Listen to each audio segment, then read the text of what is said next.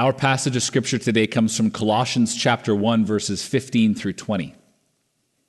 He is the image of the invisible God, the firstborn of all creation. For by him all things were created in heaven and on earth, visible and invisible, whether thrones or dominions or rulers or authorities, all things were created through him and for him. And he is before all things, and in him all things hold together. And he is the head of the body, the church. He is the beginning, the firstborn from the dead, that in everything he might be preeminent. For in him all the fullness of God was pleased to dwell, and through him to reconcile to himself all things, whether on earth or in heaven, making peace by the blood of his cross.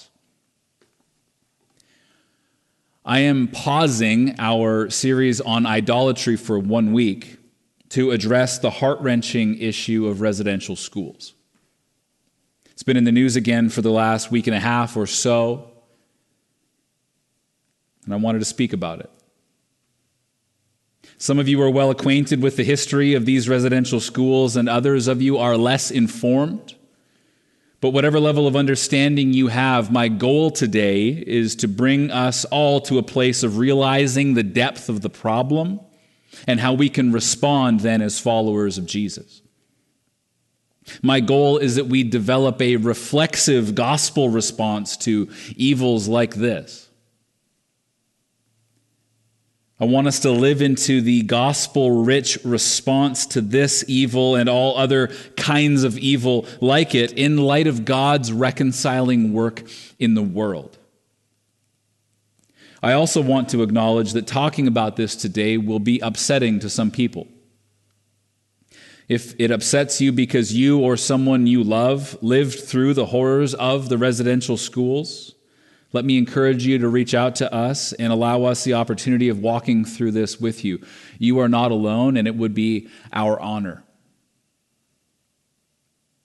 If it upsets you because you didn't know how bad the residential schools were until this week, and like many I've spoken with, you all of a sudden have a deep sense of guilt that you feel, and you feel it eating away at you, let me encourage you that the good news of God's grace is sufficient for you to wrestle through this today. Again, we want to serve you as best we possibly can. You're not alone. But please hear me. We will never reconcile these things while they remain in the dark. The truth matters. It's important to acknowledge the truth of what has been done. There can be no true forgiveness and no true reconciliation until the darkness of residential schools has been fully exposed and brought into the light of day. See, I believe in the power of God's reconciling love, but I also know that things kept in the dark will not heal. We have to bring this into the light, and so that is my aim today. I want to bring the darkness of residential schools out into the open so the light of the gospel can shine into it and shine upon it. We're going to talk about residential schools, our responses, and the way forward. Residential schools, our responses, and the way forward. Let me lay out a little history so that we know we are on the same page when we're talking about residential schools. Most residential schools did not begin operating until the 1880s, and it was not until 1883 when the federal government developed a more aggressive policy and a system to enroll indigenous children in these schools. The residential school system was part of a larger government agenda to assimilate indigenous people into white European settler society and culture by way of education.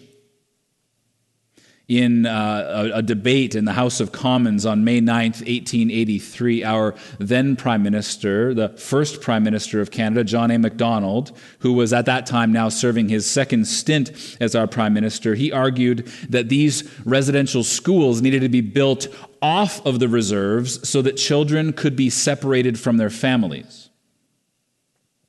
He said, and I quote, "When the school is on the reserve, the child lives with its parents. who are savages, and though he may learn to read and write, his habits and training mode of thought are Indian. He is simply a savage who can read and write. It has been strongly impressed upon myself as head of the department that Indian children should be withdrawn as much as possible from the parental influence, and the only way to do that would be to put them in central training industrial schools where they will acquire the habits and modes of thought of white men. The policies were implemented and the residential schools were built with the express purpose of what the leaders of the Truth and Reconciliation Commission called cultural genocide. The declared intent of the residential schools program was to take the children away from their families so that they could take the Indian out of the child. It was a year after John A. Macdonald made that statement in the House of Commons in 1884 when the Indian Act was amended to fund the creation of more residential schools, and the operation of these schools was handled by the Roman Catholic Church, the Anglican Church, and a group of churches that later merged into what we now know as the United Church. The system of residential schools was severely underfunded, and neglect and malnutrition and abuse and disease were widely reported. People knew, it was documented that children were dying in these residential schools at much higher rates than anywhere else in the country.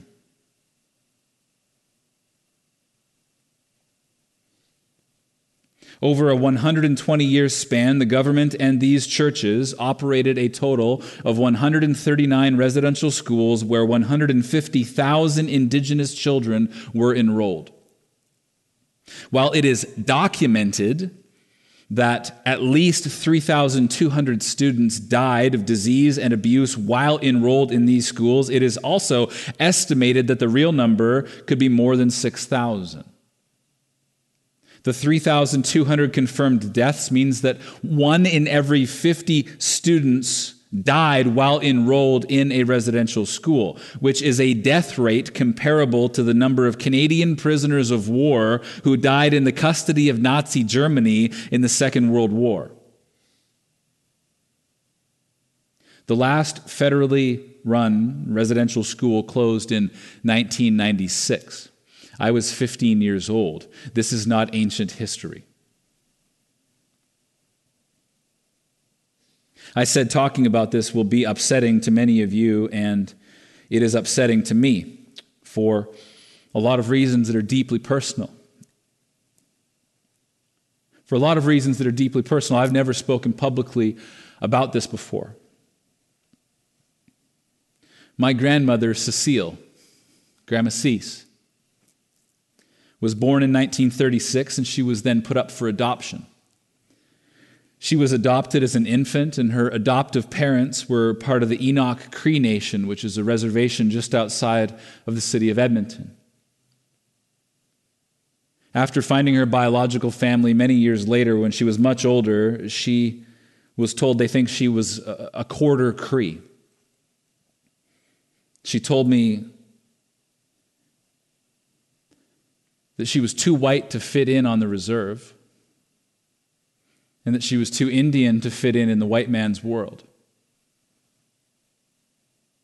This sense of displacement that she lived with was something that she carried with her until she died in January earlier this year. She was about 7 years old when she was taken from her family at Enoch and placed in a residential school, again, just outside of Edmonton. The mental and physical abuse in that school was bad, but one of the things that confused her as a grade 2 or 3 student was why she received less abuse than her other friends and family. See, she was receiving less abuse than the other children in the school because she was whiter. She talked about being pulled aside by the nuns who would talk to her quietly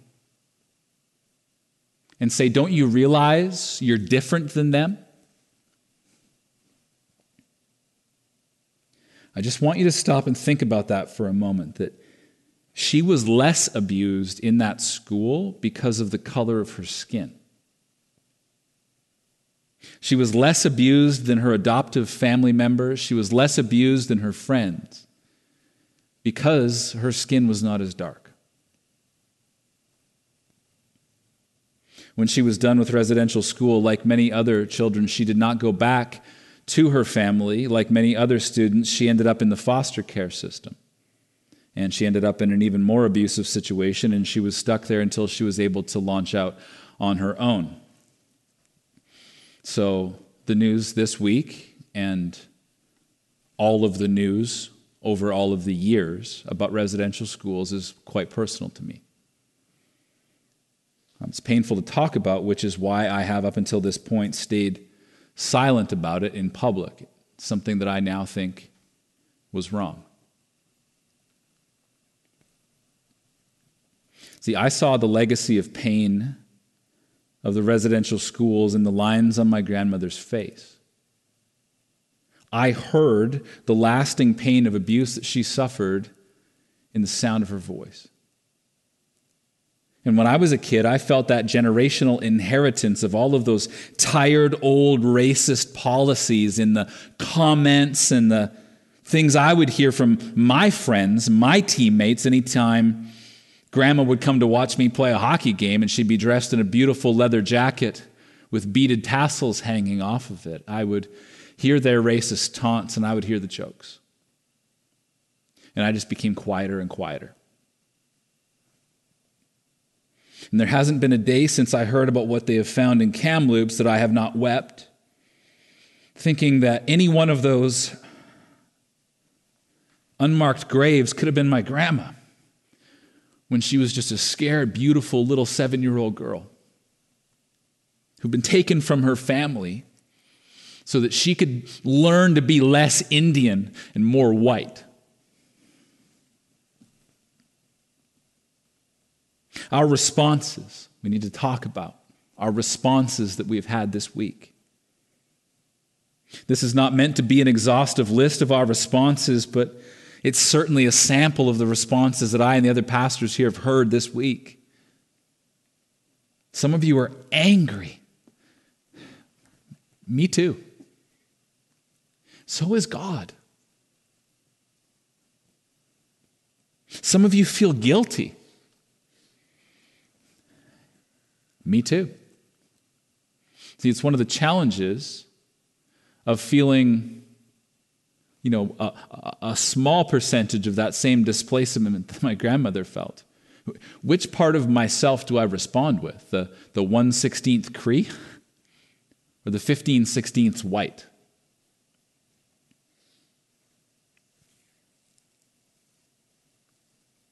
Some of you have responded with indifference.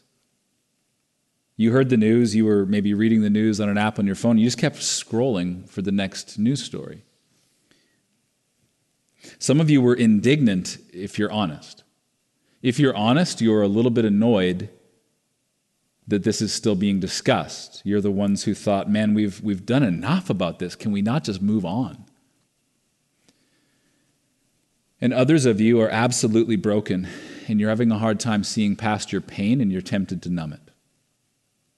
You may not have any of those responses, and you may have multiple of those responses all blended together in an emotional stirring that you're not quite sure what to do with. The question is, what are we supposed to do about it? This is the way forward. We need to discuss the way forward. The gospel of Jesus is a gospel of reconciliation because Jesus is the great reconciler. All things that are ever going to be ultimately reconciled in any ultimate way are going to be reconciled in Jesus. Again, Colossians chapter 1, verse 15 says, He, Jesus, is the image of the invisible God, the firstborn of all creation. For by him all things were created in heaven and on earth, visible and invisible, whether thrones or dominions or rulers or authorities. All things were created through him and for him. And he is before all things, and in him all things hold together. He is the head of the body, the church. He is the beginning, the firstborn from the dead, that in everything he might be preeminent. For in him all the fullness of God was pleased to dwell, and through him to reconcile to himself all things, whether on earth or in heaven, making peace by the blood of his cross. I want you to hear verses 19 and 20 one more time. For in him, in Jesus, all the fullness of God was pleased to dwell, and through him, through Jesus, to reconcile to himself all things, whether on earth or in heaven, making peace by the blood of his cross. Through Jesus, all things are reconciled to God, whether on earth or in heaven. All things are reconciled to God. How? Through the blood of Jesus' cross. See, the only reconciliation we have is through the atoning sacrifice of Jesus. Any real peace we have with God or with one another has been made by Jesus through his death on the cross. Since Adam and Eve rebelled in the Garden of Eden and sin entered into the human story, there has been alienation from God and estrangement from one another. Alienation from God and estrangement from one another. The alienation from God has been evidenced for us in the Garden of Eden when we see that God cast Adam and Eve out of the Garden of Eden. We read that in Genesis chapter 3. In the very next chapter, we see the estrangement from one another that I'm talking about, evidenced in the first murder in the Bible when Cain killed Abel. And try as we might in our own strength, there is nothing we can do to fix the ultimate alienation and estrangement that we feel. That's why Jesus came. And he lived the perfect life that we should have lived, and he died the death that we deserve to die for sin. He came to make a way for our reconciliation, to reconcile us from our condition of alienation and estrangement from one another.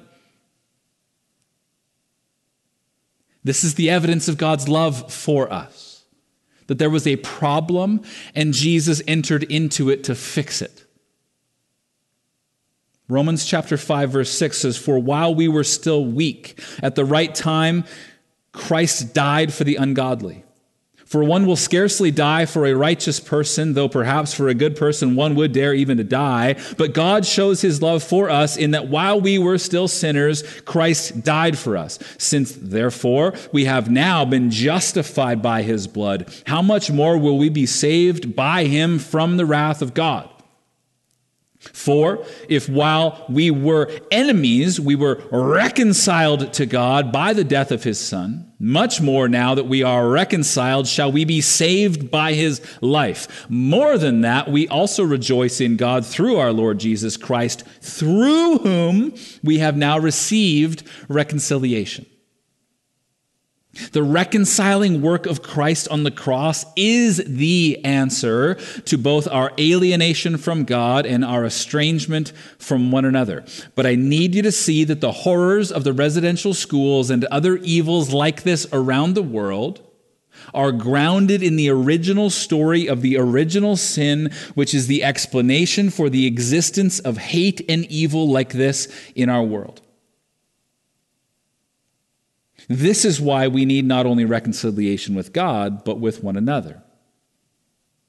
Our alienation with God leads us to do horrible things to one another. And that's been going on since the beginning. See, the biblical vision of reconciliation is holistic, and it deals with our relationship with God in a vertical way, but it also includes our relationships with one another. But the way forward is not just acknowledging how you feel and then trusting that Jesus will make it all better, though that is true and you should hang on to that. The call for us is to participate in God's mission of reconciliation in this world. Let me show you 2 Corinthians chapter 5, verse 17. "Therefore, if anyone is in Christ, he is a new creation. The old has passed away, behold, the new has come. All this is from God, who through Christ reconciled us to himself and gave us the ministry of reconciliation. That is, in Christ, God was reconciling the world to himself, not counting their trespasses against them, and entrusting to us the message of reconciliation. Therefore, we are ambassadors for Christ, God making his appeal through us. We implore you on behalf of Christ, be reconciled to God. Okay? Christians participate with God's mission by being transformed into ambassadors of reconciliation. But that reconciliation that the Bible is talking about is not some kind of just me and Jesus reconciliation that only has a vertical plane to it. It's not less than that. It's just way more than that. It's a far more comprehensive reconciliation than we would maybe first think. In a really wonderful essay put together by a number of authors in the Lausanne Papers that's called The Reconciliation as the Mission of God, they said this: in becoming agents of biblically holistic reconciliation, we must learn to name and confess the sins of the past and present and encourage others to do the same. Be willing to forgive and live in new ways of repentance and costly peacemaking. Above all, Christians must be people of hope. Hope in God's victory in Christ, and that over time, reconciliation can break in because this is God's mission. This is what we are called to participate in. It is a holistic mission of participating in what God is doing in the world. He is a God of justice. He is a God who rights all wrongs. He is a God who is one day going to make all things new. Our participation in his mission as his ambassadors of reconciliation means that we don't only get connected vertically to God, but we have a purpose to live out in this world. And it means that we willingly acknowledge the brokenness and sin and heinous crimes committed against people who we might not know. And we do so because that is a way of participating in his mission of reconciliation. Yeah, I said my goal was that we develop a reflexive gospel response to evil like we've seen in the residential schools. I said God's reconciling work in the world means we have become ambassadors of reconciliation. I said that Jesus is the great reconciler and that we are now ministers or ambassadors of that reconciliation. And one of the ways that we live that out is to fearlessly name the truth of what has happened and has brought destruction in our world, especially when the church has been so grievously complicit in it. That's why I spent so much time on the front end of this message explaining what happened to make sure we're on the same page. We must name evil. See, sin brings destruction and separates us. Forgiveness in the gospel brings peace and reconciles us. There can be no reconciliation without forgiveness. But there can be no forgiveness until there is, at the very least, an acknowledgement of what has been done. So we name the evil. We say that the entire policy of residential schools was evil. We say that the church's complicity in managing and operating the residential schools was evil. That trying to remove the Indian from a child so that they could be more white is evil. We are going to one day stand around the throne of Jesus with every tribe, tongue, and nation. And we are going to lift up our voices in praise in our heart language.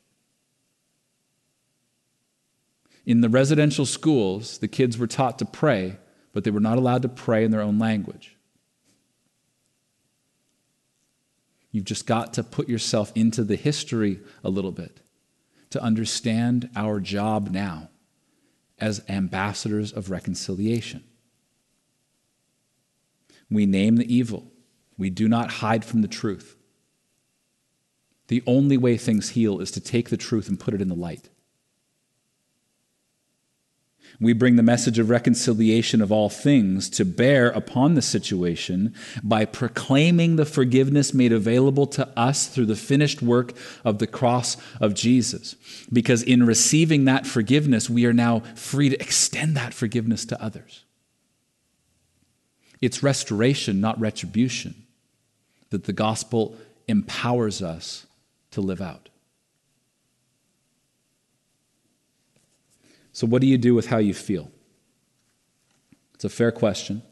I said I think one of us, or all of us, are a mix of one or more of these emotions. We're either angry, or we're guilty, or we are indifferent, or we're indignant, or annoyed, or we're broken. Maybe more than one, maybe none of them if I'm wrong. But I think most of us are feeling some measure of this. Let me deal with the two that I think are wrong first, and then I'll move on to the other three. If you hear the horrors of the residential schools and you are indifferent, can I lovingly say, with all of the pastoral care that I can muster, you are wrong. God is never indifferent to suffering and injustice. So if you're full of the Holy Spirit, you should not be indifferent either.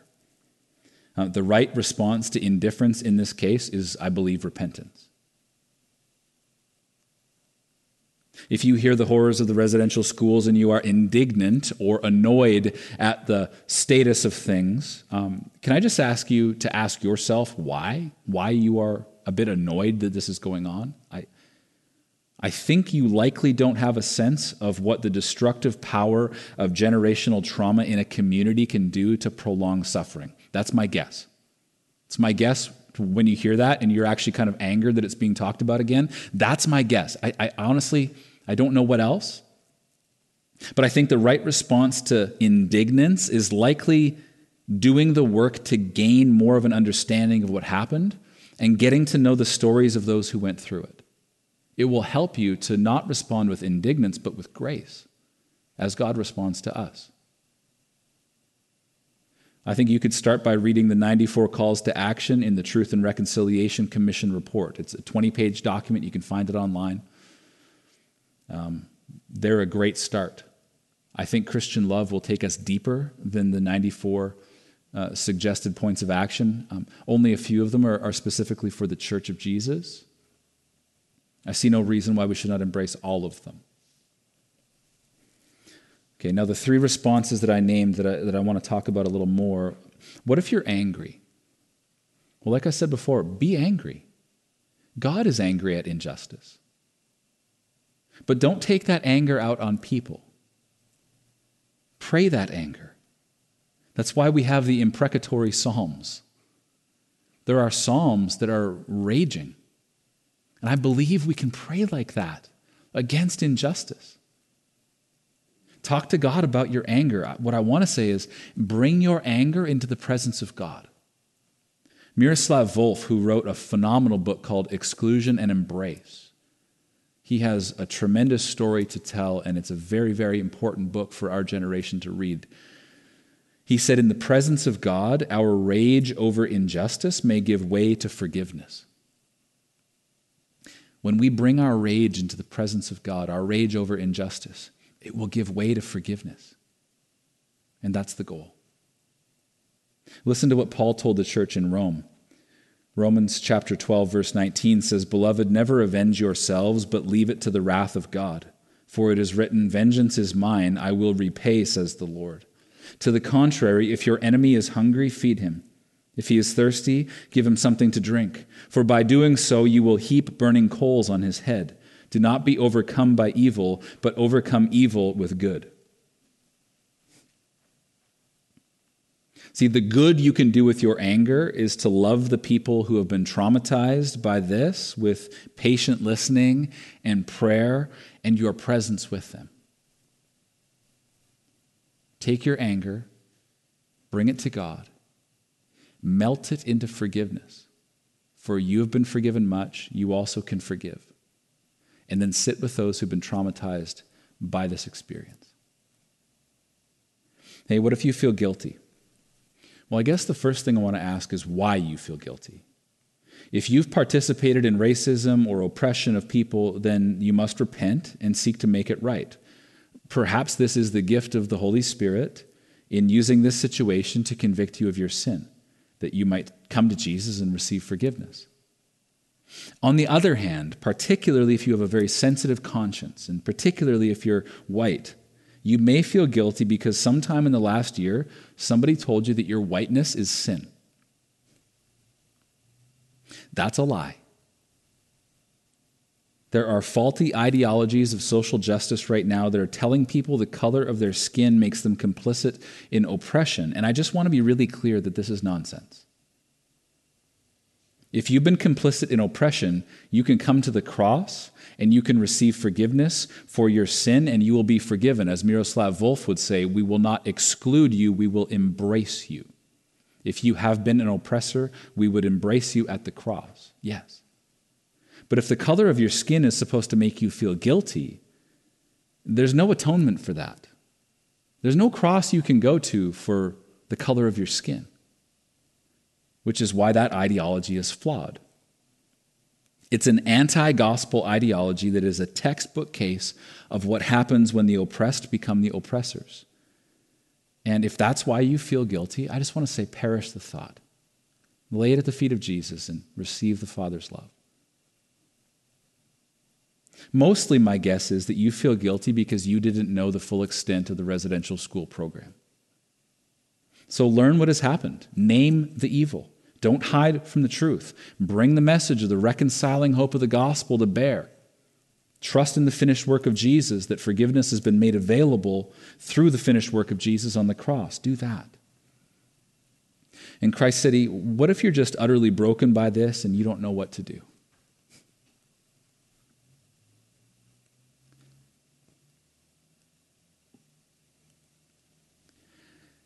Just come to Jesus. There's no brokenness you can't bring to him. He's the healer of every wound. He's the one who binds up every broken heart. I want you to know that time does not necessarily heal all wounds. That there are some wounds that we're going to ache with until we die. But I want you to know, more than that Jesus promises to meet us in our darkest hour and to walk us into an eternity where all of our wounds will be healed once and for all. So bring your pain and brokenness to Jesus. And listen to this. Then I saw a new heaven and a new earth. For the first heaven and the first earth had passed away, and the sea was no more. And I saw the holy city, New Jerusalem, coming down out of heaven from God, prepared as a bride adorned for her husband. And I heard a loud voice from the throne saying, Behold, the dwelling place of God is with man. He will dwell with them, and they will be his people. God himself will be with them as their God. He will wipe away every tear from their eyes, and death will be no more. Neither shall there be any mourning or crying nor pain any more, for the former things passed away. And he who was seated on the throne said, Behold, I am making all things new. Bring your brokenness to Jesus, knowing that that's your future. Let me pray. Father, as we enter into a time now, for some in house churches celebrating communion and others wrestling deeply with a heavy issue, Lord, I pray that you would not let us escape your mercy. Don't let us escape your love. Fill us with your Spirit, we pray, that you'd compel us to live lives that are faithful before you, to serve you in the reconciling mission you've sent us on, to proclaim the forgiveness for sin and the sufficiency of Christ for all the needs of our salvation. We pray that you would empower us to be sent into this world with that hope, that we might come alongside the broken, that we might come alongside the guilty, that we might come alongside the angry and point them to you, Father. For you are good and your love endures forever. We pray this in Jesus' name. Amen.